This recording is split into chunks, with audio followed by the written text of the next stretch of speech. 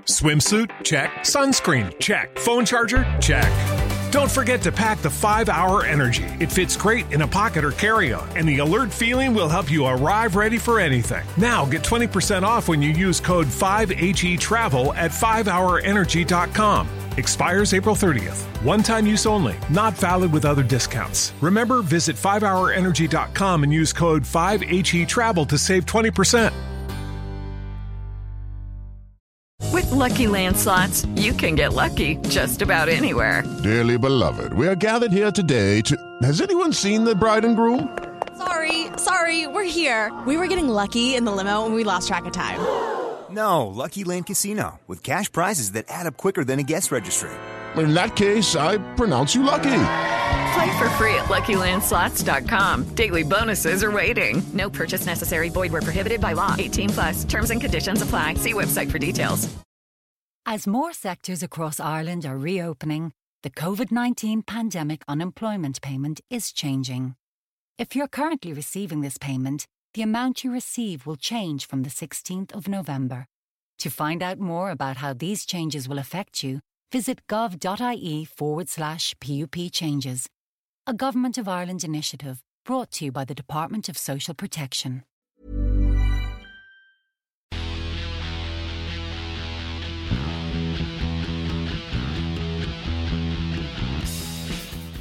Welcome everybody to the Blood and Mud podcast. The podcast that has decided against Farrow and Ball. Really? Okay. Interesting. Yes. How's that happened? Well, those of you who are watching will see if I do this, there are even more. There's more because we are live on the live stream for patrons. Hello, if you are indeed. There's some paint samples there. There are more because we picked a Farrow and Ball colour and then we've not all picked it up. I mean, my wife had a very serious conversation about the fact that the reason why we're probably hesitating to order it is because it's so fucking expensive, and I said on the internet there must be somewhere where you can put a Farrow and Ball colour in and it tells you the cheapo alternative that looks the same. Yeah. So we found that website, funnily enough. It tells you which either Crown or Dulux thing is basically the same colour. Lovely stuff. So sod you, Farrow and Ball. I mean, I'm all for freeing all of us middle-class people from the tyranny of Farrow and Ball paint. So, yeah, more power to you, I say. It locks you in, doesn't it? It locks you in. Yeah. People go, look at all these colours are so good, though, aren't they? So, yeah, but if you go to B&Q in the Dulux aisle, has got like just the green bit's got about 500 greens. It must be able to be found there. It must be, surely. But it's not been curated by, some dickhead. Somebody or other has it. So that's my news. So we have picked a colour, so you might actually find that those paint. I'm not going to know what's going to happen when we haven't got a load of paint swatches behind your head anymore. It's going to weird me right out. You'll notice as well that the picture that's usually above my head has gone as well because we've put it up in the kitchen. So it's all happening. Changed. It is all Honestly. happening. Let me tell you. Strap in, folks. You thought Kitchengate was an ordeal. Paintgate. The saga. Paintgate. Woof. I need to paint my gate as well, actually, as it goes. Or I need to buy some Hammerite. There's no replacing that. You're just going to go for Hammerite. And that's the you end just of got to buy Hammerite. In the same way that people try to paint radiators with just regular paint. And it's like, don't do that, you idiot. Just buy a fucking thing of Hammerite. I think I told the story in the group chat, didn't I, about when me and my mum moved into our house. My mum had managed to scrape up money to get to after the divorce. And the first night we ran the bath, it had been painted in emulsion by the developer that had flipped the house, basically. What a shit house. Yeah. Amazing stuff. So as soon as you ran hot water into it, it just bubbled, basically. Yeah. So... Famously water-soluble emulsion paint. Yeah. Christ. So anyway, hello. I'm Lee. I now have a bath that doesn't bubble when you run hot water into it, which is good. And over there is... I'm Josh. I have a bath that only bubbles if I put bubbles in it. So, yeah. We've discussed hot tubs before. Have we discussed a bath? Do you like a bath? I don't mind a bath. I don't have a lot of baths, but when the mood takes me, I don't mind sitting down with a book in a bath for half an hour, nice and hot. You'll be unsurprised to know I've got a cast iron bath. obviously. with Yeah. the feet and all that shit. Mhm. Which I will say, I bought secondhand off Facebook. Yeah. From Stockport, as it goes. So the bath had been in somebody's garden. It was 30 quid. We paid a couple of Polish lads, of course, 40 quid to go and get it. Mm-hmm. We were still doing the bathroom, so we had to stick it in the driveway. I then phoned the same Polish lads back and said, "Can you come and get it Can you upstairs just take for it me, upstairs? Yeah. please?" Because have you fucking felt the weight of a cast iron bath? Fucking right, I have. Yeah. What? That's why I've got a bath I've got a roll top bath with feet and shit, but it's a modern one. What is made out of fucking plastic, and you can move with one hand. There's a lot to be said for it. I had to take the banister off, but these two lads, they were sorted. Yeah. Anyway, so what have you been up to then? Got a bath this weekend or anything else? Not a bath this weekend. No, I had 2 social engagements in one day on Sunday, which was just far too many. I know. Was it family or was it like other stuff?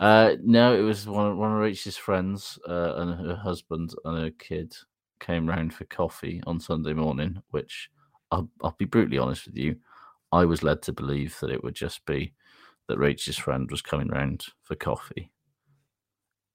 Yeah. Kid optional, potentially. Maybe we'll turn up. Don't know. Who knows? And if your wife's friend comes out for coffee, are you given the permission, an unspoken permission, to leave the room? And I can say hello, and then I can fuck off and go and watch TV upstairs or whatever. Yeah. However, for some reason, her husband, who I've never met, turned up as well. Oh no! And it was like, I have not signed up for this.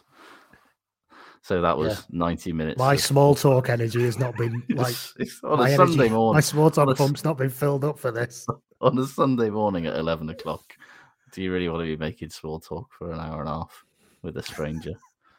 God, no. You watch the rugby later? Anyway. No, I don't like rugby. Oh, okay.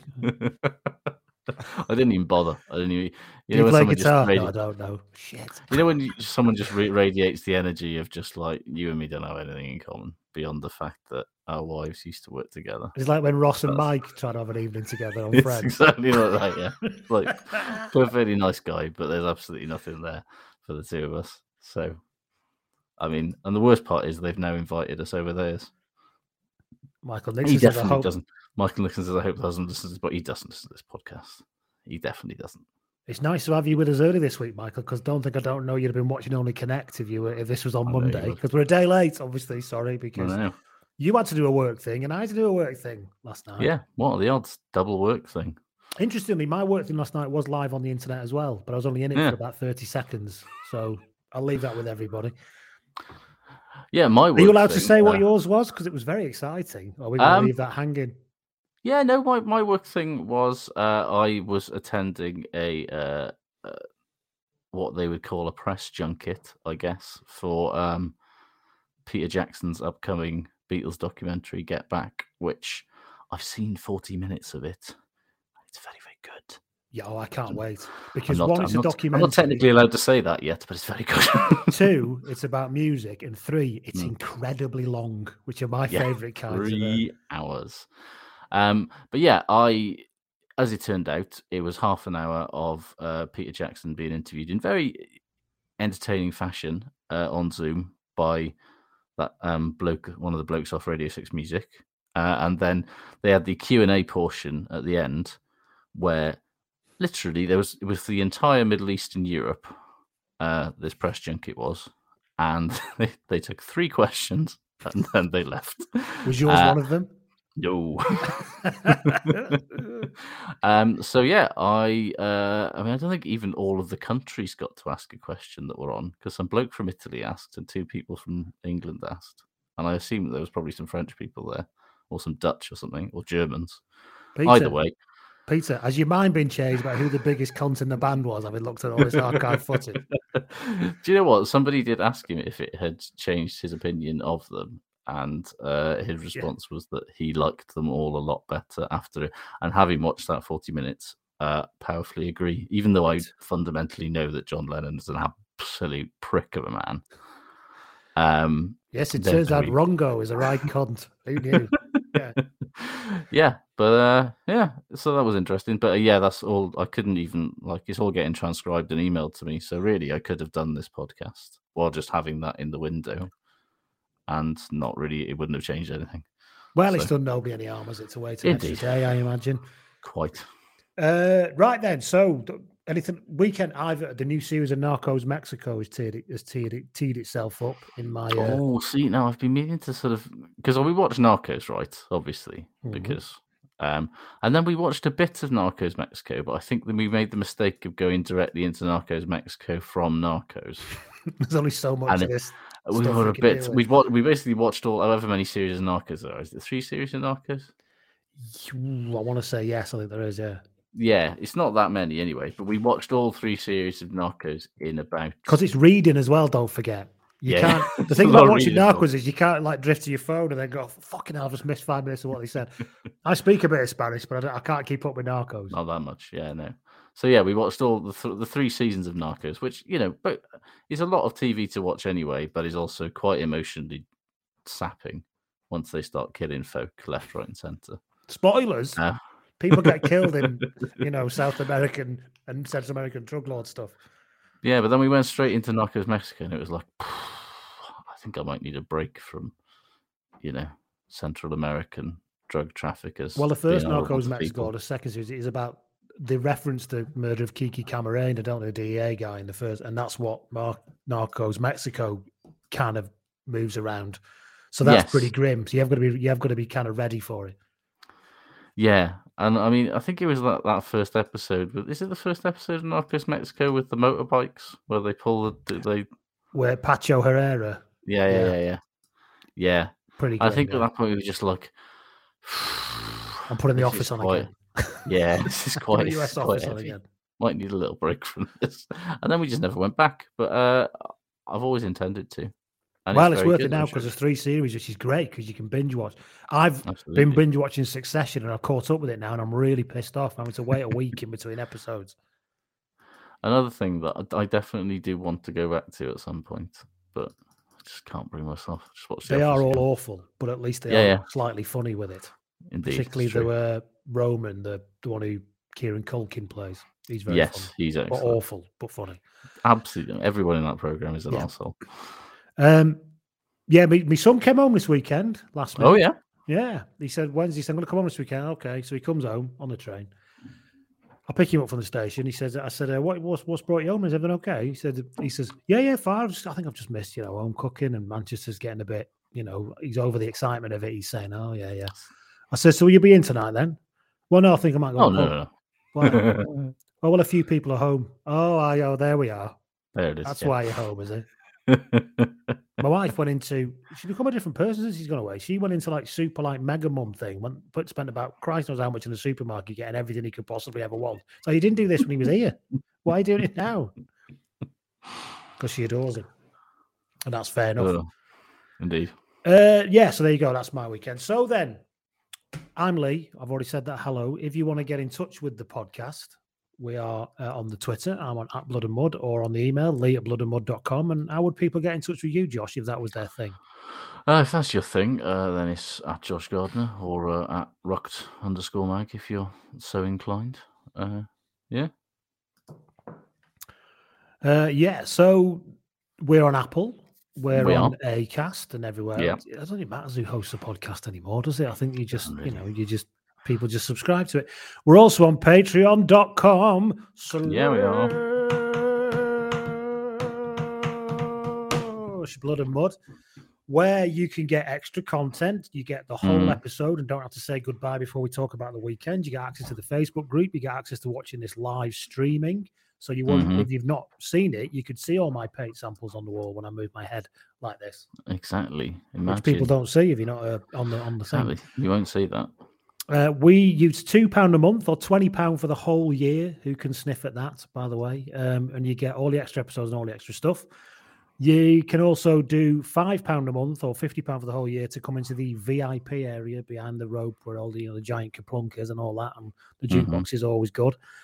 And you get some Moscow Mule and the vodka and lime. And we've had one this week. We've had quite a lot of people sign up this week into the normal tier. And I want to say thank you to every single one of those people. But I would also like to say a very, very special thank you to Sam Ragg, who's joined the VIP this week. Sam is a fullback for Government Corruptonians, RFC. Sam has never once caught the ball from a kick whilst playing fullback. I mean, I feel kinship with Sam, but go on. Well, it started off with him being genuinely awful at it. So he just kept dropping it all the time and stuff. And people got very frustrated. But now it's actually his thing. So he actually finds interesting and entertaining ways to not catch the ball now. Like he headers it, boots it on the volley, Rene Higuita style scorpion kick. I mean, that's lovely. Lays it up volleyball style and then catches it, sort of thing. So the opposition now, because it's an understood thing in the league, opposition don't even bother to chase kicks. And in fact, refs penalise people who try to challenge a kick. It's against the spirit of the game, quite frankly. I'm right there with them. It's what lower league's all about. Yeah. Mm-hmm. So there you go, Sam Ragg. Thank you very much. The non-catching ball fullback. Welcome, Thank you, Sam. If you want a bit of that action, then you can come into get yourself up to patreon.com/Blood and Mud. Type that into your keyboard. You're presented with lots of options about whether you want to join. You can pay in your own currency if you're one of the foreign people. If you're one of the foreign people that live in this country, you're paying pounds, obviously. Yeah, sorry, you can't choose. No, well, I think you can, and maybe you had, but then you just pay exchange. There's no point. If you signed up yonks ago and you're still paying in dollars, and you are based in the UK or somewhere else or Europe, you can now choose how you pay. So you can log in and change your currency if you haven't done that already. Do that, save yourself some fees. So there you go, patreon.com. Blood and Mud. Shall we begin as we always begin, Josh, with a player spotted? I think we better add, yeah. Now, I don't want to give this too much of a trail, right? But I think this could be the motherlode of player spotted mundanity that we've had this week, because there's a lot going on. I'd like to thank Jan Kurtzy, who got in touch via the DMs. He says, hello, Lee. Prompted by, I'm sure he means hello to you as well. I'm just, No, it's fine. I've accepted my position in all this. Okay. He says, I'm prompted by a last-minute panic about no longer having well-fitting shirts and trousers for my first in-person work event. I was quickly walking towards Didcot Parkway train station. Now, there's your first bit of incredibly boring shit in this player spot. Love it. Yeah. I was quickly walking towards Didcot Parkway train station whilst listening to the pod. That's not boring. That's a wonderful thing to do. Thank you very much. Riveting, if anything, surely. He said, to catch a train to the bright lights of Reading and its wide range of clothing stores. I've not been to Reading much, but I don't get the impression it's like fucking Savile Row down there. Do you know what I mean? I mean, they've got the Octagon, haven't they? Or whatever the fuck it is. The Oracle Centre. The Octagon. They should have an octagon, which everyone has to go into. The entire population. I'll tell you what. I always find that funny when you're driving down the M4, and it just like from the M4, it has a sign that just says the Oracle. They does say the Oracle, yeah. And it doesn't. Yeah. It doesn't say the Oracle Shopping Centre, and so it's just like, what is this, like a Delphi thing, or? Is it just no? Is it like that Australian fellow with the goatee beard in The Matrix? Yes. Or was the Oracle the woman? No, he was the creator. Oh, the Oracle was the woman cooking in like a small flat, wasn't she? Yes, she was. I'll tell you what. He tells you what you need to hear, not stuff that she actually knows. So it sounds like a bit of a con to me. It does sound a bit. She basically just spouts a load of fucking silly mumbo jumbo and then waits for you to make your mind up about what you want to do anyway. She's a bit like Clinton Baptiste in Phoenix. I'm getting the word. Yeah. So anyway, the Oracle Centre, have I what? Ever been to the Oracle Centre? No, as I say, I've kind of bypassed Reading. My brother-in-law lives down that way, sort of south of the M4, Fleet, that sort of a way. So when we come down this way, we can cut through there and we go past Bray, where all them posh fucking restaurants are. So you kind of sort of get near Reading, but it's only on like a bypass. As you said, when I lived in Cardiff, I had to go to South London with work quite a bit, and I used to drive past that sign many, many times, thinking I've been seeing the Medeski Stadium. Yeah, I've been to the Oracle Centre by boat. It's on the Thames, is it? Well, basically, I was on a stag weekend, one of those stag weekends where you hire a canal boat. And it was very badly organised and very planned at last minute. So for some reason, there's about 15 of us, and we hired a commensurately sized narrowboat, which is not that narrow, and certainly not that wide. Not wide enough either. Yeah. It's not narrow, but not wide enough. And it's like the reverse Goldilocks. It's not just right at all. Yeah, literally about 50 feet long, this narrowboat, and so and the plan was to take it up from just outside of Bristol, along the canals and waterways of the southwest, and stop at Reading outside a pub, and then go into Reading for some reason and go on a night out. But for some reason, we overshot on the Saturday that we went there, and we realised at about who'd have thought a load of lads on a stag do driving a narrowboat might somehow driving get an lost. extremely long narrowboat that we realised that we were like, oh, we've overshot, and we're actually in the centre of Reading, because like how you've never been to the Oracle, but like there's a sort of waterway in the midst of the Oracle where there's like a sort of fancy bridge and things and shops on either side, and we sort of ended up in the midst of it. So we were like, okay, we'll tie the boat up here and we'll get out and we'll go and have a fucking mission burrito or whatever thing, and then we'll turn back around and go the way we're supposed to go. It's quite hard, turns out, to reverse a narrowboat especially when it's about 50 foot long, and I would say that the waterway itself, width-wise, was probably about 55 feet. So, I mean, it doesn't take a genius to work out what happens, does it, really? I mean, within about 17 minutes of us getting back, we've basically jackknifed ourselves across this waterway and are having to use oars and things to kind of try and stop us from being jammed into the side. But all of the shoppers who were out enjoying their Saturday afternoon and having their mission burritos and things and their Velociraptor mini golf were thoroughly entertained by us absolute dickheads. So a shopping centre with a canal running through it, I would never have guessed that for Reading. No, you wouldn't have, would you? This is the hidden wonders that, I mean, I say maybe it wasn't a canal, maybe we somehow ended up on the river. I can't explain. Maybe you ended up just a decorative waterway. I'd like to say I was not driving that boat. I was purely there to. Can I just say that sounds like a fucking appalling idea for a stag do? By the way, I don't know why you're friends. Terrible idea for a stag do. Because again, appallingly organised. And as was going out for a night out in Reading, as the sort of main thrust of the.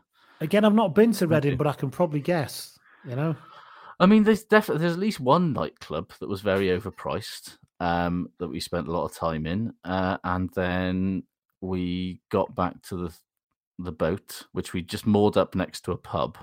And this was in October or something. It wasn't warm. It was miserable.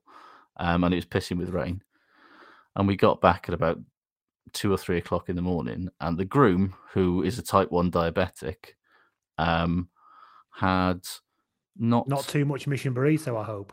Not too much mission burrito, but definitely too much beer and shots and other things with sugar in it, and hadn't had enough insulin to thing him out, so went into a sort of semi-diabetic coma. So we had to ring one of the people on the stag do's wife, who's a doctor, at 3 o'clock in the morning and be like, should we take him to hospital? Is he going to die? And they were just jab him with his EpiPen and hope for the best. And he was fine. Because if we do have to take him to hospital, I don't want to tell you that we're stuck jackknifed in a 50-foot waterway. I was going to say, I don't know where the nearest canal-based hospital is. So we're there's really a gap in the market. Canal-based hospitals. Indeed. Yeah, I went on a boat holiday in the Norfolk Broads once, and there was about 12 of us on one boat, and it was, I mean, they're bigger boats there, obviously, hence the Broads. But we nearly ended up in the sea at Great Yarmouth because there's a big sign that says turn left, but the lad driving was a bit pissed. He kind of didn't take it seriously. Didn't realise we were driving out into the North Sea. Had to quickly spin that round. That was a massive boat. Another thing is we went into one town and then couldn't get under the main bridge that went across the Broad River thing and had to try and spin it around. So we had that horrible try and spin it around and, oh God, is it too long? And are we going to be stuck here forever? And have to get a crane and we're all in deep shit. Long story short, I lasted 3 days on that holiday because I wanted to kill everybody aboard. See, because that was the thing. By like the Sunday, after we'd had the sort of minor sort of brush with death and things, and going full Ever Given in the Yes.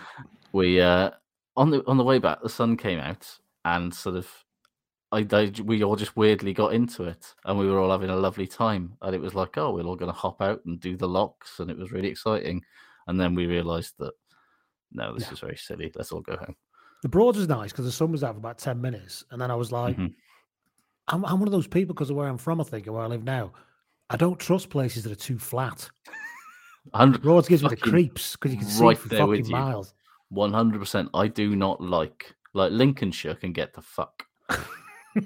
That whole I don't. The fact you can see the cathedral from 47 miles away is no good. It's like I was brought up in a sensible place where I was surrounded on all sides by mountains at all times. Yeah, and country lanes with incredibly high hedges, so you can't see a thing. The idea you can drive down a country lane and see everything is very bizarre. Anyway, sorry. Anyway, Jan, continue. Meanwhile, back on Didcot Parkway, Jan says, as I passed the taxi rank, I became aware of a very large man walking slowly in front of me in the same direction. One of his legs was in a brace, and I thought in my head, I bet that guy got injured playing rugby, he thought to himself.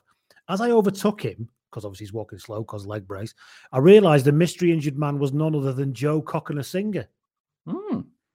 As I waited for the machine to print my tickets, I saw him standing near the barriers looking puzzled at his phone, presumably trying to find his mobile ticket. I went up to my platform, and when he was sat down on the bench, I walked past him to use the bathroom. I then... train station bathrooms, man. He said, I then sat down at another bench. They might be nice at Didcot Parkway because it's down south. The toilets at Crewe are like something from an 1870s sanatorium. It's fucking horrible. He said, I sat down on the bench and wanted to double check that it was him. I Googled Joe Cocker-Singer injury, and Somerset Live, yet another mundane point on this, confirmed to me that he had injured his left leg in a pre-season game against Cardiff. I glanced up, checked that it was a left leg that was in a brace, and after a few minutes, he got on the same train as me, but in a different carriage. He didn't get off at Reading, so I'm assuming he was going to London. He said, I hope that was sufficiently boring. Sufficiently boring, Jan. I'm telling you, that was fucking wonderful. It was so much boring detail. Boring, yeah. I'm on the vinegar strokes of boredom, basically, if that's such a thing. He said, however, one funny part of it is that this was 30 minutes before Bath's game against Newcastle, which shows the level of fucks even Bath's own players give about this season, because he wasn't obviously at the game or even bothering his arse. So, yeah, thank you. Would you turn up and watch Bath unless you? I mean, I suppose he is technically being paid to be there, but he's being paid to be there. I mean, you probably would be quite frustrated thinking that I could make this 3,000% better, perhaps. Even with me brace on. Give me some shorts. I'm going on. Harley Worthy says, as somebody who's frequently used to Didcot Parkway, I can confirm that the toilets are better than average. Fair play. Fair dues. Typical. That's one of the reasons to use HS2, isn't it, when it opens? I bet the Bobs will be belting. Yeah. I told you I'm off to Seville, haven't I, for the Sevens in January. You have, yeah. If anybody else is going, do give me a shout, by the way. I'm getting the train from Madrid to Seville. That'll be delightful. No flights going to Seville. That'll be lovely. And I will be with my wife, by the way, so I can't spend all weekend with you lot. But I'm getting the super mega fast Spanish super mega train. Their version of HS2, I guess, which they started fucking years ago because they're not backward like we are. And so I'm looking forward to that. Because I thought maybe I'll hire a car. Do you know how long it takes to drive from Madrid to Seville? 7 hours. Yeah, something like that. Between 6 and 7 hours. On the train, outrageous. Yeah, 2.5 hours. See, 300 kilometers an hour. Get that in you. That is what public transport should be. Yeah. None of this. I mean, they've got a gigantic, flat, sort of like elevated plane in the middle of the country to drive these trains through with nobody in it. I mean, that helps. It does help in that regard. But still, why does it take an hour, 2 hours to get from London to Bristol? I can basically drive it in that time. Anytime they try and put something new up in this country, though, remember when they had to build that link between Paris and the Channel Tunnel? We had to do London to the Channel Tunnel. And France had theirs done in about 2 minutes because the French state said, get the fuck out of the way, and smashed it through. And we were still negotiating with the 14th Flower Arranging Club of Tunbridge Wells or something to check that it was, because that's just the way we do things. Yeah. I mean, there's certainly an argument to be made that we should just level everything and put trains across it. Level Kent. Yes, yeah, why yeah. not? Yeah, why not? My best friend is from Kent. I don't mean that, Matt, if you're listening. Right, so that's your player spotted. Thank you, Jan. There's been a few coming in this week. We're parking quite a few. So if you have sent one and it's not been read out yet, we haven't forgotten. As you know from last week, Tom sent his in 3 times about Antoine I know. Dupont. But to be fair, it worked, didn't it? It did work, didn't it? Yeah. So, let that be a lesson to us all. So, shall we do some news? I think we should, yeah. Where do you want to start, Josh? Everyone's injured, Lee. Everyone is injured. Yes, in a week where... Are you injured? Only sort of emotionally. I have a strange injury, as I confessed. I won't say it online, but I have a strange injury, as I confessed in the group chat before we came online.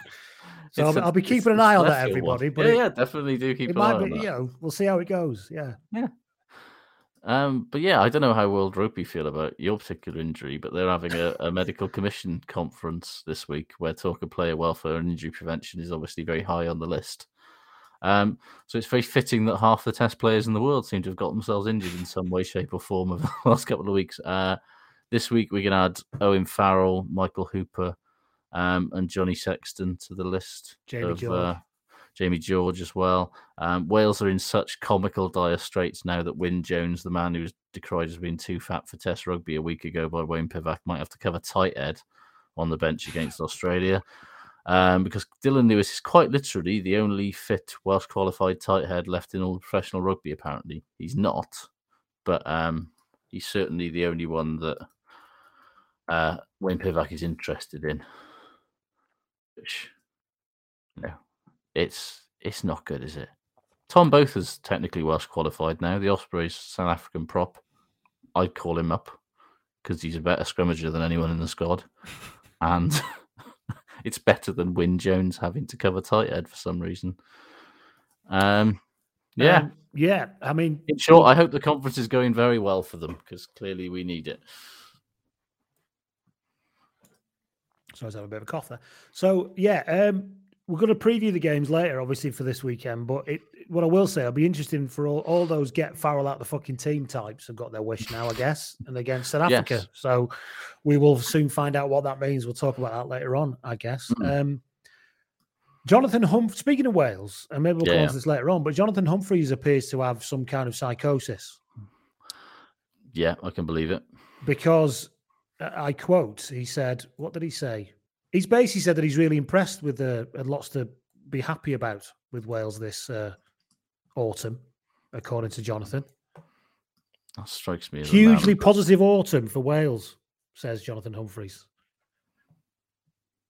I mean... genuinely, what can he be talking about? I don't know, because, I mean, the set piece has been an absolute joke to the point where it even got sort of...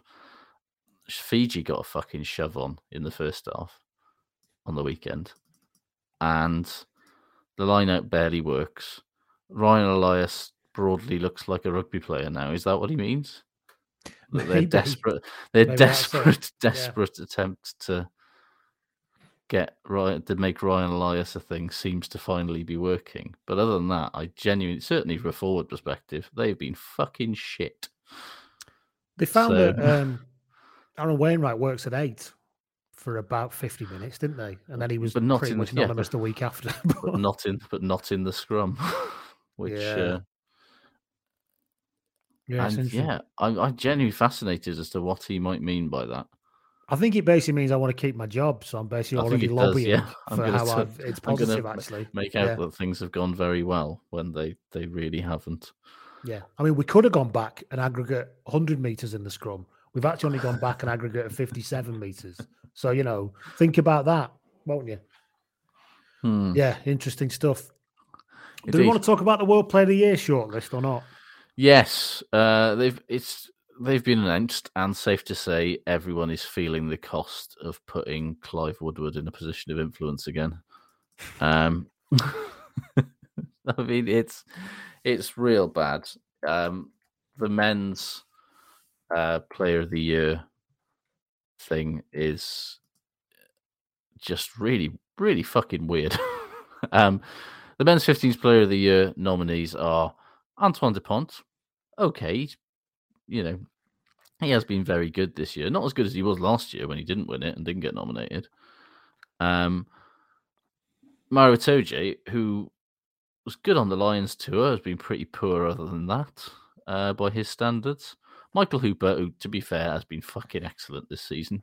And Samu Karevi, who's been really good in the 4 tests he's played this year, but he has only played 4 tests. And no South Africans at all, which feels like a real fucking slap in the face to about half that team, not least, I mean, Eben Etzebeth, for starters, Sia Khaleesi, who's been fucking epic this year. I mean, Damien de Allende, who's been epic this year. I mean, you could pick out about half of that Bok team who've all played much better this year than either Maro Itoje, You can't reward Samu Karevi, people who don't take fire safety seriously, Jeff. I mean, it I do agree. reinforces the wrong behaviour. That is true. And for that reason, that's why I'm not suggesting that Damien de Allende should have been involved. None of us are very keen on Rassie Erasmus making videos and sending them to people, but I am absolutely keen on him making a video and sending it to Clive Woodward. 100%. That is the one thing that he's still got in his favour, is that Rassie Erasmus seems to have as much contempt for Clive Woodward as we do. So I think it's absolutely fair enough. Yeah, on the women's side, no Jasmine Joyce in the women's sevens player of the year seems absolutely fucking mental, to be honest, given that she's absolutely lit up both the Olympics and every game she's played since. Marcus Smith getting breakthrough player of the year when he's got 3 caps and 1 good England performance out of it, again, feels fucking mental. And Ian Foster somehow being up for coach of the year, equally insane. Well, he's won a trophy, I guess. I guess so. In the strangest of, that's the thing, isn't it? There's not that many. These things are. The Georgian guy should win coach of the year for not dying. And to put a decent performance in against France. Jack Nienaber should win it for winning a Lions tour and getting South Africa back to number 1 in the world. You know, and he used to be a physio. You know, surely he's got extra points for that. Absolutely. Like Simon Middleton should win it as England coach anyway, because they're far and away the best team in any discipline in the world this year. 17 unbeaten now, I'll have you know. Indeed. And Poppy Cleall should absolutely win Women's 15s Player of the Year, in my opinion. But some of the absolute mental international rugby players, Men's Try of the Year awards as well, which, like, remember that Damien Penaud try against Scotland? That was basically the same as that Louis Rees-Zammit try against Scotland, but worse. Yeah. For some reason, the Penaud try got nominated, but Louis Rees-Zammit didn't, even though his was much better and basically doing exactly the same thing, which is running fast on the wing and kicking it. But, you know. Ollie Worthy makes a good point. Pivot won a trophy. Where's his nomination? Well, exactly. Yeah. He's as worthy as Ian Foster, surely. Yeah, it's Kiwi, check. real. Trophy, check. Shitter, check. Yeah, I mean, if Dave Rennie can get nominated for Coach of the Year, which he has been, there's the face. Exactly. I mean, it reminds everyone that these Player of the Year things were always a total fucking stupidity. And everybody went, huh? Is it just an excuse to go to Monaco? Year. Basically, yes. But this year, I don't think they'll even get to go to Monaco. Well, in fact, they cancelled it last year because they couldn't get to go to Monaco, and so there was no fucking point. We've never been invited to Monaco. Some podcasts have, but we'll never get invited Absolutely to Monaco. Not. I'm fucking amazed that we haven't had the call, but there you go. But yeah, usually they're letting the public vote on the winner this year at least, which makes it vaguely more democratic, but will just make it more. I mean, everyone's just going to vote for Antoine Dupont, aren't they? Because he's the only person that nobody. Because everyone loves him, and quite rightly so. Yeah, I think Yeah. him not winning it in a year he probably doesn't deserve it is probably the most Antoine Dupont thing to do anyway. It is very Antoine Dupont-y, that's but what I told you he's going to be in there every year, isn't he? He's going to be like the U2 for international band at the Brits. The Itoje nomination is exactly the same as the Richie McCaw nomination was. Like, he's just going to get nominated every year. But he's been injured for a year. It doesn't matter. Doesn't matter. He's still getting. You ever see the way he rehabs? But yeah, it's all very silly, and I think next year they shouldn't just like the panel that they fucking put together for all of these things. I mean, it just makes you wonder, like, why is Stephen Jones involved? For starters, why is Stephen Jones in People the Women's 15th think Player of the Year he's a award? Respected journalist, and he's basically a fucking pantomime villain without the charm.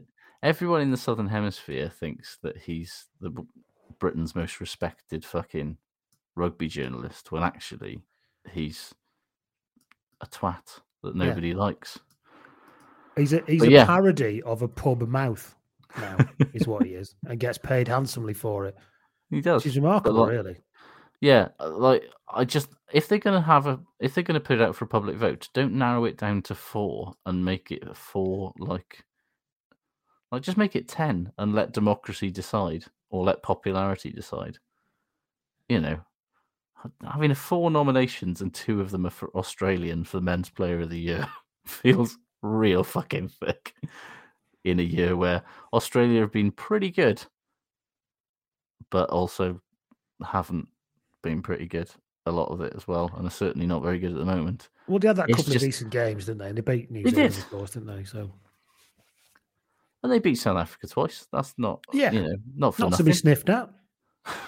They also just, got comprehensively beaten by both Scotland and England. So, more of that later. Indeed. So we talk. What else have we got? Speaking of England women, England prop and Harlequins prop Vicky Cornborough has been named vice chair of the RPA. She has. I think maybe they'll manage she'll manage to get their policy shifted about helping people to negotiate before they get a contract. I don't know. It'd be a radical. The RPA owner represents people once they get a contract. So if you've already signed a shit contract because you weren't well advised, and people go, "Well, you signed a contract, pal." Yeah, I mean, it's very stupid. Hopefully, there will be some. I mean, my feelings on the RPA, and its usefulness as a body. They are the UDM of rugby unions. Those you don't know what the UDM is, because I'm sure you're not all as steeped in mining folklore as me. It's the Union of Democratic Mine Workers. Please look it up and realise why they are universally hated. Yes. Speaking of women's rugby, Ireland captain Ciara Griffin has announced she's retiring from Test rugby after the autumn internationals. Now, have you been following the fucking hoo-ha this week? There's been a report out this week that they're confirming they won't be publishing. I know that much. I need to read up. I'll have to be honest. I need to read up a bit more about it. But anytime they say we're not publishing the full report, there's something. There's something Yorkshire Cricket Club-esque going on, don't they? They say, it's our policy. We never publish these reports. And it's like, yeah, but do you not think this time? You stop and go, why not? Why is nobody interested in being transparent? It's very bizarre. Because obviously Anthony Eddie, who's the head of women's and sevens rugby in Ireland, basically took a massive shit with his clothes on this week and attempted to effectively lay all the blame for Ireland's failure to qualify for the Rugby World Cup next year at the feet of the players, which went down very well, as you can imagine. Cleaner Maloney, you should always blame the operators when things go wrong, because it's always their fault. Yeah. Cleaner Maloney basically went straight on Twitter and accused him of spreading slurry, which is wonderful. And then over the course of the week, there was a more sort of storming the Bastille vibe increasingly throughout the Ireland squad. And so, the time, Griffin's 27 and still fucking brilliant and an inspirational captain by all accounts. So the fact that she's sort of decided. Is Helen not going to take it anymore? Well, she said that she's retiring because she's, it feels like the time to focus on her non-rugby interests. And if that doesn't read like a code for I'm fucking sick of these pricks and I don't want to deal with it anymore. My non-rugby interest, like not dealing with dickheads on a daily basis. Yeah. Either way, the sort of whole fallout of what the fuck is going on with Irish women's rugby at the moment continues to rumble on, and it makes, as you say, the fucking decision to not publish the report as to how they went from winning a Grand Slam to not qualifying for a World Cup in 2 years, not public. Yeah, and they didn't appoint Kingsley Jones, so it's definitely not no point was Kingsley Jones. The coach is already fucking off after the autumn. It's already started. Things are clearly all not right and haven't been right there for a while. But I think everybody, not least the players themselves, deserve a bit of fucking clarity and openness about how they're not in New Zealand next year, because they fucking should be. Martin Lewis says, if you listen to the 42 podcast, Lee, you'll get some good insight into it. I'll do that, Martin, and I recommend everybody else, I guess, because we're not going to get Murray Kinsella's done some excellent reporting on this week, as he often does. Shall make that a point to do that this week. Apologise, I've missed that this week. But yeah, cheers, Martin. Thanks for that. And thanks, Josh, for bringing that. In other news, I'd like to thank long-time listener and supporter, Curtis Neese, who's been in touch. Nice. Yeah. But he never gets fed up. Oh, absolutely, but he hates that. Yeah, I'm editing that out. Right, so he's drawn my attention to, news-wise, Jimmy Gopperth, the never-ending mumra of place kicking, Jimmy Gopperth, has decided that now's the time, as he reaches the gloaming and twilight of his career, that he's going to launch himself a new business, and that business is Jimmy G Tees. Oh, now, first of all, I said that, and you said, do you mean T-shirts? No, we don't mean T-shirts. More sensible, he's launched a kicking tee, which you can understand. Okay, yeah. I mean, a very good goal kicker. Exactly. So, and he's done his own advert with his own phone. God. That's him. So let's have a look at this, shall we? Give us 2 seconds for me to just tee this up.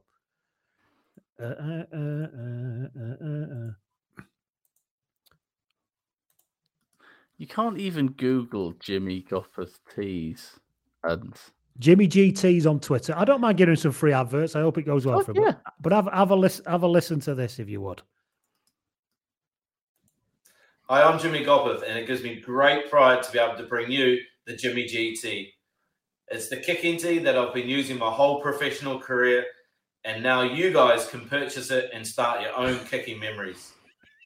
Follow my link, jimmygtees.com. Amazing story of how I've been able to bring this tea to you guys.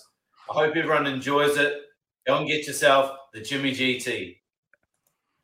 It would almost be better if he was selling like tea, like herbal tea. What I like about it is, one, you can create your own kicking memories with this tea. Kicking memories? What the fuck? And also, I can't wait to tell you the amazing story of how I brought this tea to you. An amazing story. I, with the greatest respect to Jimmy Gopperth, I feel like he is writing checks that his ability as a raconteur cannot fucking cash. And it's the amazing story that somebody tapped him on the shoulder and went, I've got a plastics factory and I fancy diversifying. Do you want to put your name on a tea? Is that because I imagine that's it. It's definitely not. Yeah. Is he trying to paint a kind of Lord of the Rings type story, playing into his Kiwi background? That he got. I went on an adventure one day and the Lord of the Teas. Yeah, unbelievable. I am the Lord of the Teas, said he. I want to know how many. I wonder what number take that was. I've got a feeling it was about 50. And they went, that'll do, Jimmy. It'll do. It's fine. It's going to have to do. I'll tell you what, though. It's not easy for a professional rugby player to make a bit of side scratch. No. If you're not the biggest high-profile player in the world, did you know? Or an inexplicably popular twat. Yeah, unless you're an inexplicably popular twat. it's really hard to sort of, these are not footballers. They can't get they're not Love Island contestants. They can't get the level of side gig and sort of endorser deals that other people can. Like Jimmy Gopperth on Love Island. I've got an amazing story to tell you. Oh, for fuck's sake, Jimmy. Have you heard about Sam Cross's Aldi opening side gig? No, but I've seen the pictures. He's still wearing the 2012 tracksuit. Sam Cross, 2016 Rio Olympic silver medalist, Team GB, of course, one cap Wales wonder, and occasional Ospreys reserve flanker, is still getting work and has been since 2016 as the go-to guy to open an Aldi. If you need an Aldi opening anywhere basically anywhere to the west of the M5, Sam is your fucking man. And the fact that this is, you could understand him doing it in 2017, right? It's like, it's the afterglow of Rio 2016. The medal is still shiny, all of this sort of stuff. No, he's opening one in Neath next week. And he's going to rock up like he did in Swansea a couple of weeks ago with his 2016 Rio Olympic kit on and his silver medal, and he's going to cut a red thing and he's going to open an Aldi. He went all the way to he went to all this, but basically he went to somewhere near Newcastle to open one at one point. And there's got to be a point where that isn't making sense financially for him. And how many people are saying Sam Cross is going to open and they're going, who? And I've pretending, Sam, I loved it. I loved it when I saw you doing that thing at the Olympics. But obviously, Aldi. Is it hard to control the horse when they're walking backwards, Sam? Oh, that's not you. All right, okay. Obviously, it's hard to get to a,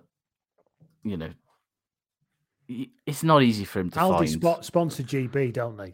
I know Jay Jones GB. is from Flint here. She's often all over Aldi adverts and stuff in a GB Indeed. gear. And you look at, and if you type Olympic hero Aldi, you will find many local newspaper reports about various people, never people who've won gold. The people they've got bigger deals. They're doing shit with Kellogg's and the like. Yeah. If you've won a non-gold medal for Team GB, you are on Aldi's call list for. Do you think they get that opening before the tournament? Just so you know, if you need that little bit of extra encouragement to try your best out there, in that last mile when you're really struggling, here's what you can expect: no medal. You basically get to go to a factory where they make the trolleys. Bronze medal. Never heard from you again. Yeah, bronze medal. You get to stand in the car park with balloons for 20 minutes. Silver, you get to open a store.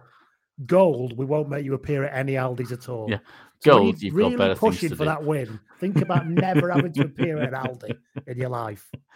I mean, and this came to light because Sam Davis, the Dragons fly half, effectively accused him of getting paid $2,000 a pop for this, which he wants to mind his fucking necking. Of starters, Sam Davis, he's not on big money. Sam Davis needs to mind his fucking business. Needs to mind his fucking business. But is that the sort of money that Aldi have got sloshing about? They can pay Sam Cross $2,000 to hang around outside of a fucking Aldi multiple times a year. Like they've probably paid his mortgage. Imagine if Eddie Jones hears about all these distractions that he's got opening Aldi's. Honestly, what worries me about Sam Cross, he wants to get on the bench more for the Ospreys. He's going to be distracted with all the Aldi opening he's doing. But Eddie will want a piece of that instead. He'll suggest himself. Yeah, exactly. $2,000 I've tried to open 4 Aldis and fucking Sam Cross is there. 30% of the time. Any Aldi within the M25, Eddie Jones will do it. Any Aldi that's abroad, if you can tie it in with some kind of 2 days consultancy, he's up for it. You'll open all your Aldis in Germany, and there must be loads of them. But then they've already got loads of Aldis. They don't need any more. Anyway, yeah. In other news, just while we finish off the news, even though Owen Farrell is injured, George Ford's not getting a look in because obviously I don't know what's happened there. No.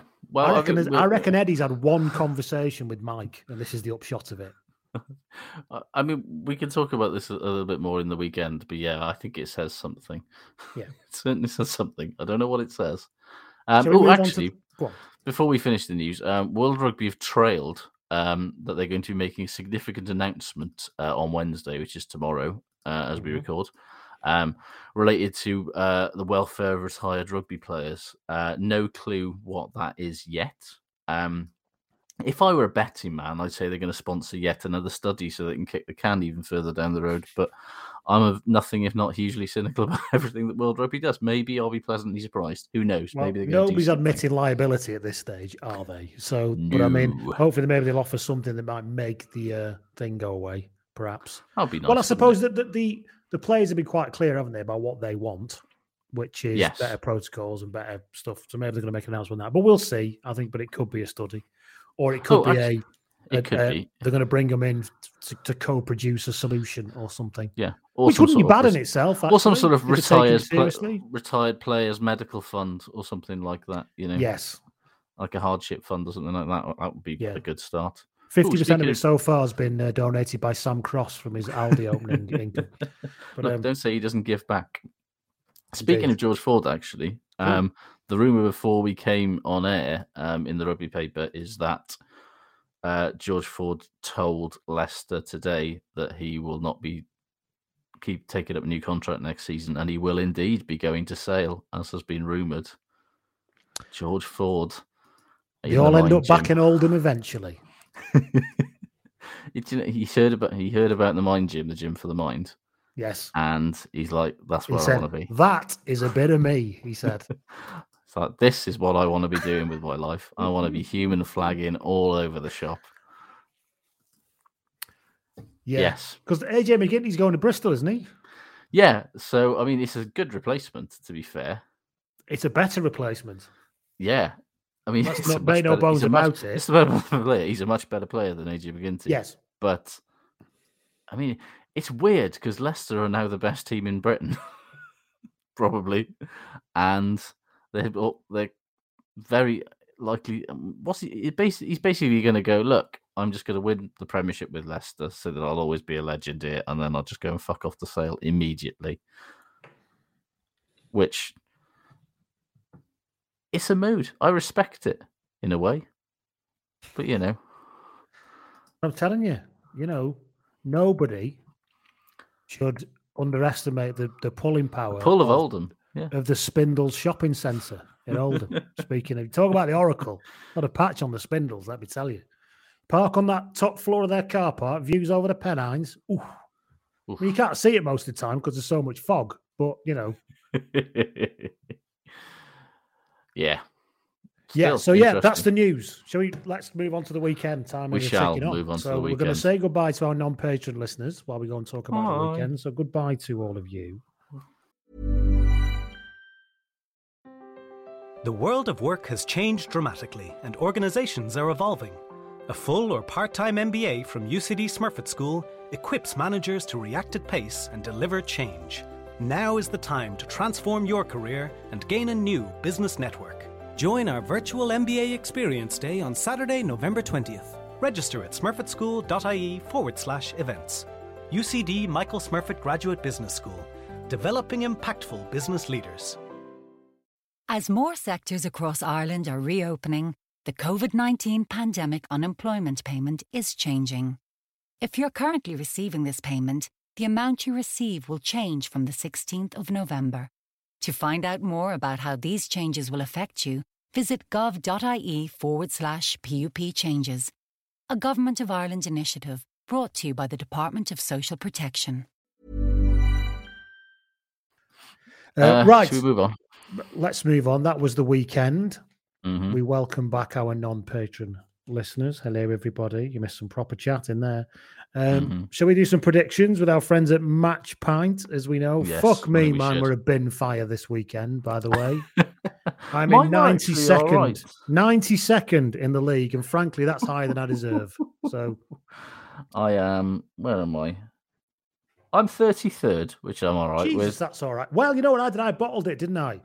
So basically, we predicted Ireland to win last week. Yeah. Because of everything that we said. When it comes to actually doing it, I was like, still New Zealand, no, they're going to win. And then, of course, I fucked that, haven't I?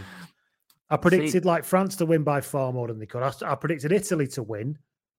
I predicted Italy to win. We've really misjudged where Argentina are in all this. I'll tell you what, that Argentinian back five, right?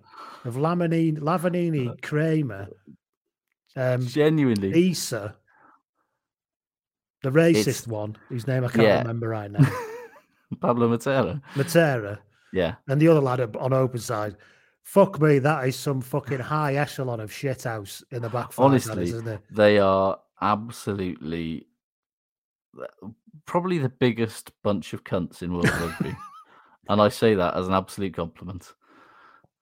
Yeah, oh God, yeah. Awful people. Wonderful. Genuinely appalling people. But anyway, so we were terrible. You're in there. Can I give a big shout out to Christian Cox, who's top of our league and top of the whole wide world? Fair fucking play. 4 perfect scores he's picked. 4 perfect scores in rugby. I'm going to think he's got some kind of hack going on here. But I mean, I think I came close to a couple of perfect scores, and then they've kind of just gone away from me at the end. But it's very impressive. And don't forget, you can still enter our you can match point prediction. You might not be able to win the league by now, but you could win if you got the best scores of the week. You'll still get a free point to give away out of that. So, or a free pint for yourself if you're within 10 free point for yourself. Yeah. That's part of Guinness you could get. So go to Match Pint, download it. One last week, you can join in. Use the code Blood and Mud to join our league on the Guinness Pint Predictor. And there you go. So get involved with 150 odd other people who've joined. So thank you very much for everybody who's joined. I hope you're enjoying the bit of interest. So there you go. So Match Pint app, wherever you find your apps, and join our league on the Guinness Pint Predictor. Right. Should we do shit good to finish off? I think we should, yeah. What have you got that is shit, Josh? We're not going to actually predict the games. Beyond the fucking Tampa Bay Buccaneers top that you're wearing. Are we not going to predict the actual games like we have? We are going to predict the actual games, aren't we? Yeah. I've decided that mine is so embarrassing. I'm not going to bother anymore. I can understand why you don't want to commit yourself to them at this early stage. Italy v Uruguay then. Italy win by 25. Yeah, I was going to say Italy by 20. Scotland, Japan. Scotland. I don't think as many as you're saying, but by 30. I think Scotland by 40, which, it could be a lot more. It could be no, it's going to be a lot. It's going to be around that. Let's be real. England, South Africa.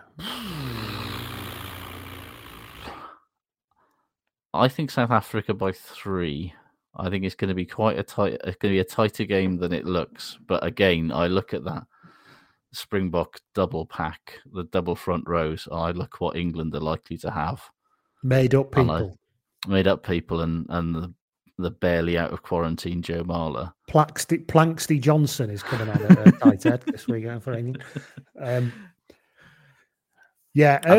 think it will be close, and I think it could go either way. Sorry, I'll say England are going to win just because you said South Africa are going to win for no other reason. I can see England winning it quite comfortably. Australia will defeat Wales, I'm guessing, in your version of history. Yeah, probably. In Wales's entire version of history. Yeah. Well, they did get the monkey off the back a couple of years ago, didn't they? But, yeah. It's now going to be jumping back on there and clamping itself on good and proper on Sunday. I think it'll be Australia by 4 or something. And it'll probably be an 80th minute try, probably by Curtly Beale. When he's playing utterly awful all game. He'll suddenly appear in the right hole. Yeah. France, New Zealand for your Saturday night viewing at 8:00. I cannot I'm probably going to be. France have been really unconvincing. The worst part is I'm going to Australia. Where's Australia? So I'm probably not going to be able to watch France by 7, which I think is going to be. I just think I look at France and I just think you're good. You can do what Ireland did to them if you want. Like you're pack of horrible bastards times 2 can do a number on them if you particularly feel like it. Maybe they won't feel There's like too it. much chaos energy from. This is the issue. It could be one of the all-time great games. I'm sorry to be a lazy French trope, but there is actually just a stupid amount of chaos energy coming off. Really? Right now. Like, I mean, are they going to persist with the fucking 210s thing? Yeah. And sticking the axis of quiff. Sources say no. Sources say they're going back to sensible things. Who'll be playing 12 then? Feku? Yeah.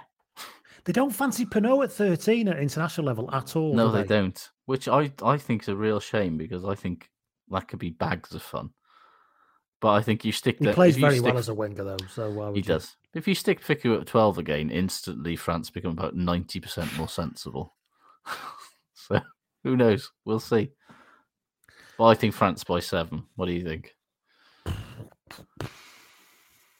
I think New Zealand might just squeeze this because of the chaos energy. I think Demba Bamba's going to come on and do something, and just everything might fall apart in a scrum or something. I love him, but yeah. So it's going to be funny. I think New Zealand by 5. Yeah. I'd love France to win, but me too. In their escape to victory kit. So then Sunday we've got Ireland versus Argentina. That should be a reasonable win for Ireland. Should be a good game though. Forward side. I think it'd be a good game. Maybe Ireland by about 15. We think Keelan Doris has come of age. Wait till he gets that pack of twats all over him on Sunday. Can you cope? I hope he's going to go to church for this game. Energy. Get yourself to mass, Keelan, because I'm telling you. Okay, Now we move on to shit good, don't we? Yeah, we do. What have you got this shit, Josh? Nick Berry trying to talk himself out of giving a red card on Saturday. That was, things that we often say there's things in games that make an involuntary noise. Yeah. And it's usually some kind of sidestep. Literally, when he said that, I went, I made like a strange noise, yeah. It's like, that our game is losing its grip on sense when test match officials are second guessing and trying to downplay the sort of behaviour that basically it's what that Wigan player did to that Castleford lad to get Mick Morgan all steamed up. Basically, it's the same thing. And that was ages ago in rugby league. Oh, what Ben Flower did when he punched the bloke, then jumped on him and punched him again. It was a little bit like a sort of light version of that. Full on. Like, if not for the TMO, he would have given him a yellow card for that. And that was a red card 10 years he's ago. going down, so that's a mitigation. It's the TMO said, I just want to make the point that he's already sat on the fucking floor, Nick. I don't know how else I can tell you this. I mean, he does go down after it, but that's because he's been fucking clocked in the head. Completely unnecessary as well. I mean, that just shows he was already down. Complete lack of control of the aggression. Yeah, and he looked so fucking devastated, and I felt for him. But Jesus Christ, it was a stupid I didn't feel thing. for him really because he just fucking stiff-armed someone in the head for no reason. It's true, yeah. But the deep human shame that he felt every time that camera went on him, and the regret that was etched across his every feature, you couldn't help but feel for the lad, could you? Indeed. I actually thought, because he put his hood up, I thought he was actually going to pull his hood over his face at one I thought point. he was going to do that thing what like kids do and just do that. Kenny himself. Yeah, like that. The badly behaved kids do in class. Slowly pull the fucking toggle. Are you going to take your books out, John, or what? Fuck off. Yeah. A friend of mine works in a referral unit now, and she gets to deal with like 2 kids a day that are like that. They come in the morning just like not speaking, and she has to like try and get them to add things up by the end of the day. Anyway, shit then. Elliot Fry gets in touch. He said, shit is I missed all the games this weekend. He said, but good. He said, it's because my wife gave birth to our daughter on Saturday. Hey. Oh, how lovely. And she already has some Marcus Smith level luscious dark hair. My daughter had that when she was born. It looked like a little monkey. And she lost it all within 2 weeks. So I hope it doesn't, enjoy it. Whatever you want, Elliot, but mainly because she's very happy. Hannah Blum gets in touch. And she said, shit is that you two are never allowed to make Scotland predictions from now on. Oh dear, we've just done it. But surely you can't lose to Japan. Even we're bulletproof for that fucking prediction, surely. Padraig Kelly gets in touch. He says, shit is that I missed all of the rugby 2 weeks in a row. He said, you can't have been having 2 kids. He said, because I was on my stag do and doing wedding prep. Oh, all these lovely life things that are happening around our listeners. How nice. Patrick James gets in touch. He says, shit is whatever Wales' game plan was supposed to be on Sunday. I don't think picking static 9-12s who can't pass and a pack that can't carry or function at the set piece will catch on with the rest of the rugby world anytime soon. Yeah. Kind of covers what you said earlier, I think. Neil Webber gets in touch. He says, shit is both English and Welsh packs. Both seem slow to the breakdown, imprecise and overpowered at times, which made everything else difficult. I'm not sure about the England one. I'd say for Wales, not so much for England. I think England was sloppy. I don't think they were overpowered. I think they were just a bit slack. I'm not loving Laws at 6. No, I think he's very old now. Oh, it's not so much that. I just don't like that. I don't like that at 6 for a team that's going to be trying to do what we're trying to do. But there you go. No, but I think if he was 5 years younger and about 20% more athletic, it would be a lot more workable. I'm assuming if you trusted Dombrandt or somebody, then because Billy's gone now, I'm assuming you'd then push Curry back, wouldn't you? But anyway. He said, however, he did say good is Canada's women, given the Red Rose is a difficult game. Yes, indeed. Owen Glendur says, shit is the whole panel who decided World Rugby's nominees in their end of year awards circle wank. They are clearly all on fucking crack, says Owen. Strong words. Yeah, very strong words. Hope you're on the mend, by the way, Owen, after Indeed. your ridiculous bone scenario. Have you got any more shit? No, not really. Let's do good then now. Speaking of the Red Roses game, 17 wins on the bounce. Boom. However, the Poulan try for Canada, about 14 minutes in, outside drift, step, gas, step again. Wonderful stuff. Yeah, look decent, Canada. As somebody asked at the weekend, didn't they? Are they only the only women's team that could legitimately probably beat their men's team? 100%. Yeah. What else have we got? What else have I got that's good? Well, we can't go the weekend without talking about the Sia Khaleesi arse signing and arse slapping, can we? This is what happens when you're a global sporting icon. Sometimes you've got to sign someone's arse. You know, we haven't got much time for how wonderfully different rugby is and all that shit. Mm-hmm. However, that was an example of where rugby is different and where we should fucking embrace it like the wonderful thing that it is. Because one of the biggest names in the world jumps over a fence and will happily sign your arse. Yeah, and Don just insisted on signing his arse and then gave it a little slap for good measure. Was just, I mean, I could not love Sia Khaleesi anymore, but he's wonderful. And it's when they interview him after games, his default always is to talk about how wonderful all the people are where they're visiting at that time. It's been great here in Edinburgh. Everyone's made us so welcome. There's such lovely people. Everyone's made us feel really welcome and lovely all the time. I can't thank you all enough. What about the game, Sia? Oh, yeah, we smashed the fuck out of them. But yeah, everybody in Just imagine what it's like when he's going to start playing away games for the Sharks in the Irk.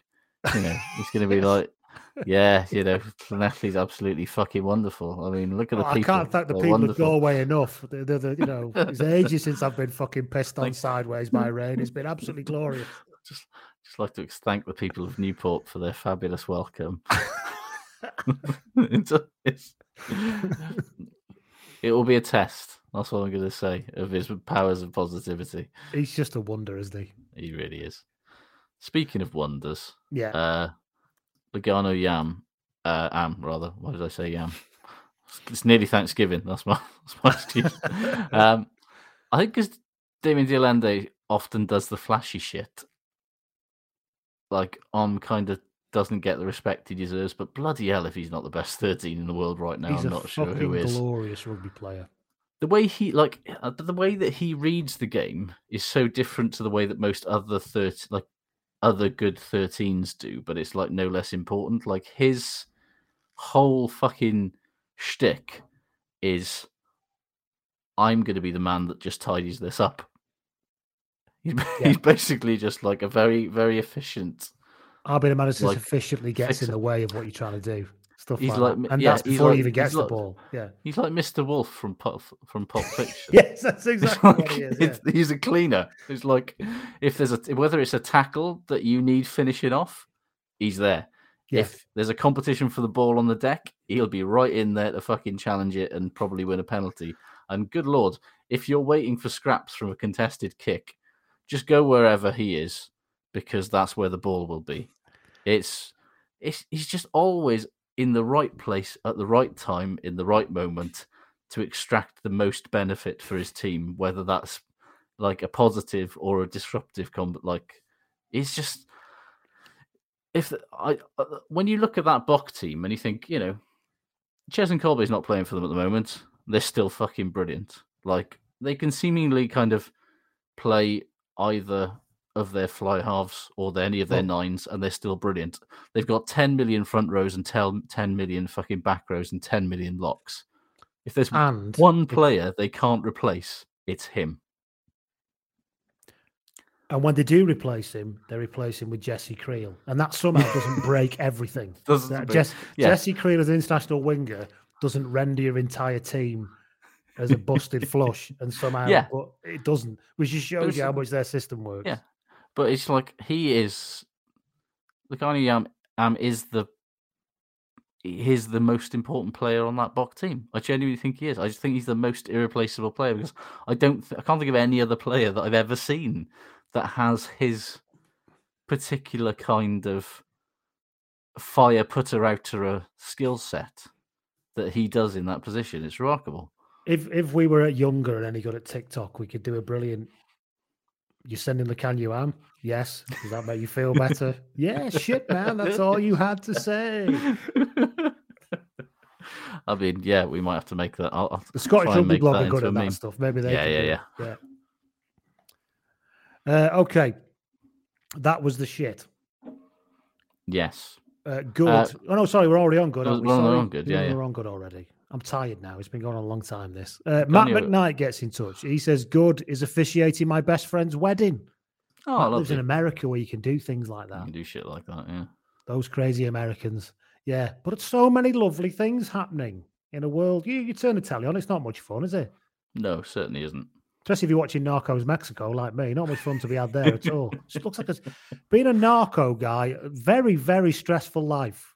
Genuinely. Lots of low-level cunning and politics as well, man. A lot of hard work. Like, you might get a lot of money and a lot of women and a lot of power and all of that stuff. But it must be the admin. Absolutely knackering. Yeah. It's like being Tony Soprano. Like, Tony Soprano seems like it would be a nice life, but The Sopranos reveals that Tony Soprano's life is just incredibly fucking stressful and not very fun at all. When the young lad gets promoted, gets made, and then he has to sit with Paulie Walnuts. He says, right, you're expected to give us that on a Friday, that much money on Sunday, that much. And he's like, what? I've got to do all that this week? Says, welcome to the NFL, kid. Yeah, it's like when you were just a fucking basic hoodlum, you actually had a much nicer life. You might not have been quite as rich. Yeah. Anyway, yeah. So Lawrence Aggleton gets in touch. Says, good as Luke Pierce. Slows down the decision making, but actually speeds up the game. I quite like Luke Pierce. Yeah, I think he is very good at that thing, and he has a calmness about him that somebody like Nick Berry, for example, did not display on. He just looks like constantly terrified. Whoa, Nick, when there's been a 4-hour fucking when there's been a 4-hour video made against you publicly, then you will be a bit nervous, maybe. I know, and this kind of shows the fucking toil that it's thinged on him. That he's just like, I'll let everybody get away with everything. That's the only way I'm going to get away with this. Simon Clark gets in touch. He says, good is Ronan Kelleher and Hugo Keenan. Yeah, we discussed that earlier. Alex Janot gets in touch and says, I resumed the annual trip to Aberavon for their game against Bridgend on Saturday from London after a 2-year hiatus. Wonderful welcome by all. The most beautiful setting for sport in the world. Aberavon. I mean... You're from that neck of the woods, Josh. Is Aberavon the most beautiful? I mean, Aberavon's a lovely place, provided you don't look left. It's like you look to the right, and there's a lovely beach with sand that definitely wasn't originally there and has come from Dubai. But if you look to the left, there is a giant fucking like steelworks. Something from the fucking some kind of scene from Darkman. Is the other side of it? Yeah. You just don't look left. What a weird film Darkman is. It is a weird film. Take the fucking elephant. Yeah. Anyway, moving on. The second row says good is Baveen Parsons with ball in hand, practically unplayable. Always. Yes. She's basically the best rugby player in the whole world. I'm not going to analyse it. She just is. Most of the best rugby players in the world are women at the moment. That is very, very true. Yeah. Yeah. 10ep says good was Alex Cuthbert's return to Cuthbert's corner. He's not the future, but it was a nice coda to his Wales career. And did you see him tearing up in the anthem? I did. Bless him. Did you see bloody Christ and his Whitchurch High teacher after the game? Oh, just a fundamentally nice young man. He is, yeah.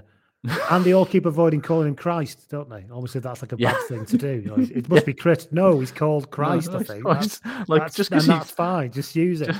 Like, I think he does go by Chris just to make life easier for everyone. But like, it's like, no, his name is Christ. Oshin gets in touch. Says good as Dane Cole's remarking that Sexton is a mouthy cunt. It was very funny. But honestly, Dane glass houses, yeah. Yeah, I mean, yeah. Well, isn't he?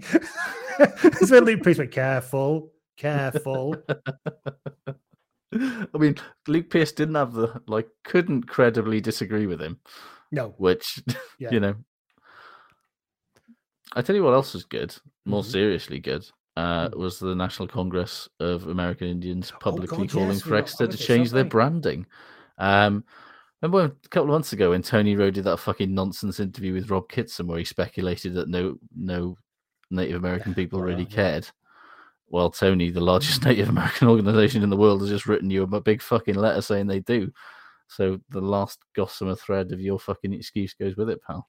And somebody had actually, an Exeter fan, had responded to that thing, say, by tagging in the Native American Guardians, which are fucking three cranks funded by a white man, basically.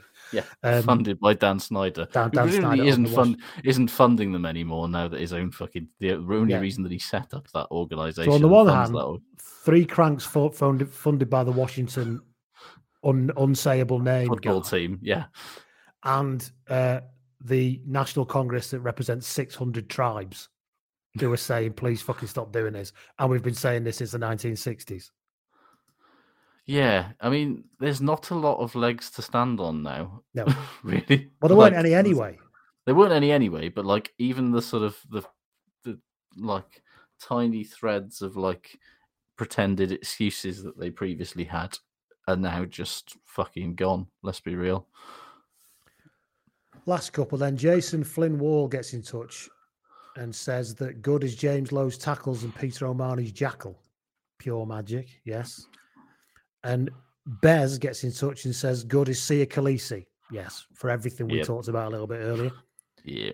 He said, but shit, is World Rugby overlooking him for Men's Player of the Year? Yes. Yeah. Yes, again, which we discuss. Feels like a big Baffling. Fuck you, he says. Yeah, absolutely. Yeah, it does a bit. Right, that's us, a long one. I mean, they're always long ones, but longer than usual one. Too many games. I need to go back. We need to go back to, when we can't watch all the domestic stuff. We haven't got time. Yeah, so at least we can just pick and choose. When we feel obliged to talk about like all the games of the weekend, it takes fucking ages. Yeah. Do less games, rugby. Yes. Right. Just last good for me. I do like that the Wales women are playing at Cardiff Arms Park and the strapline is Sisters in Arms, which I very much like. A lovely touch. Lovely touch. Speaking of lovely touch, on the weekend, yes, indeed, another good win, yeah. So, right, that's us. Long time coming to the end. Thanks very much, everybody who stuck with it on the live stream. It was lovely to see you. Goodbye, and those of you who are listening in the normal way, thank you very much for listening. We'll speak to you all soon. Thanks for your support, and the last weekend of the autumn will be discussed next week. Bye, Josh. Indeed. Bye.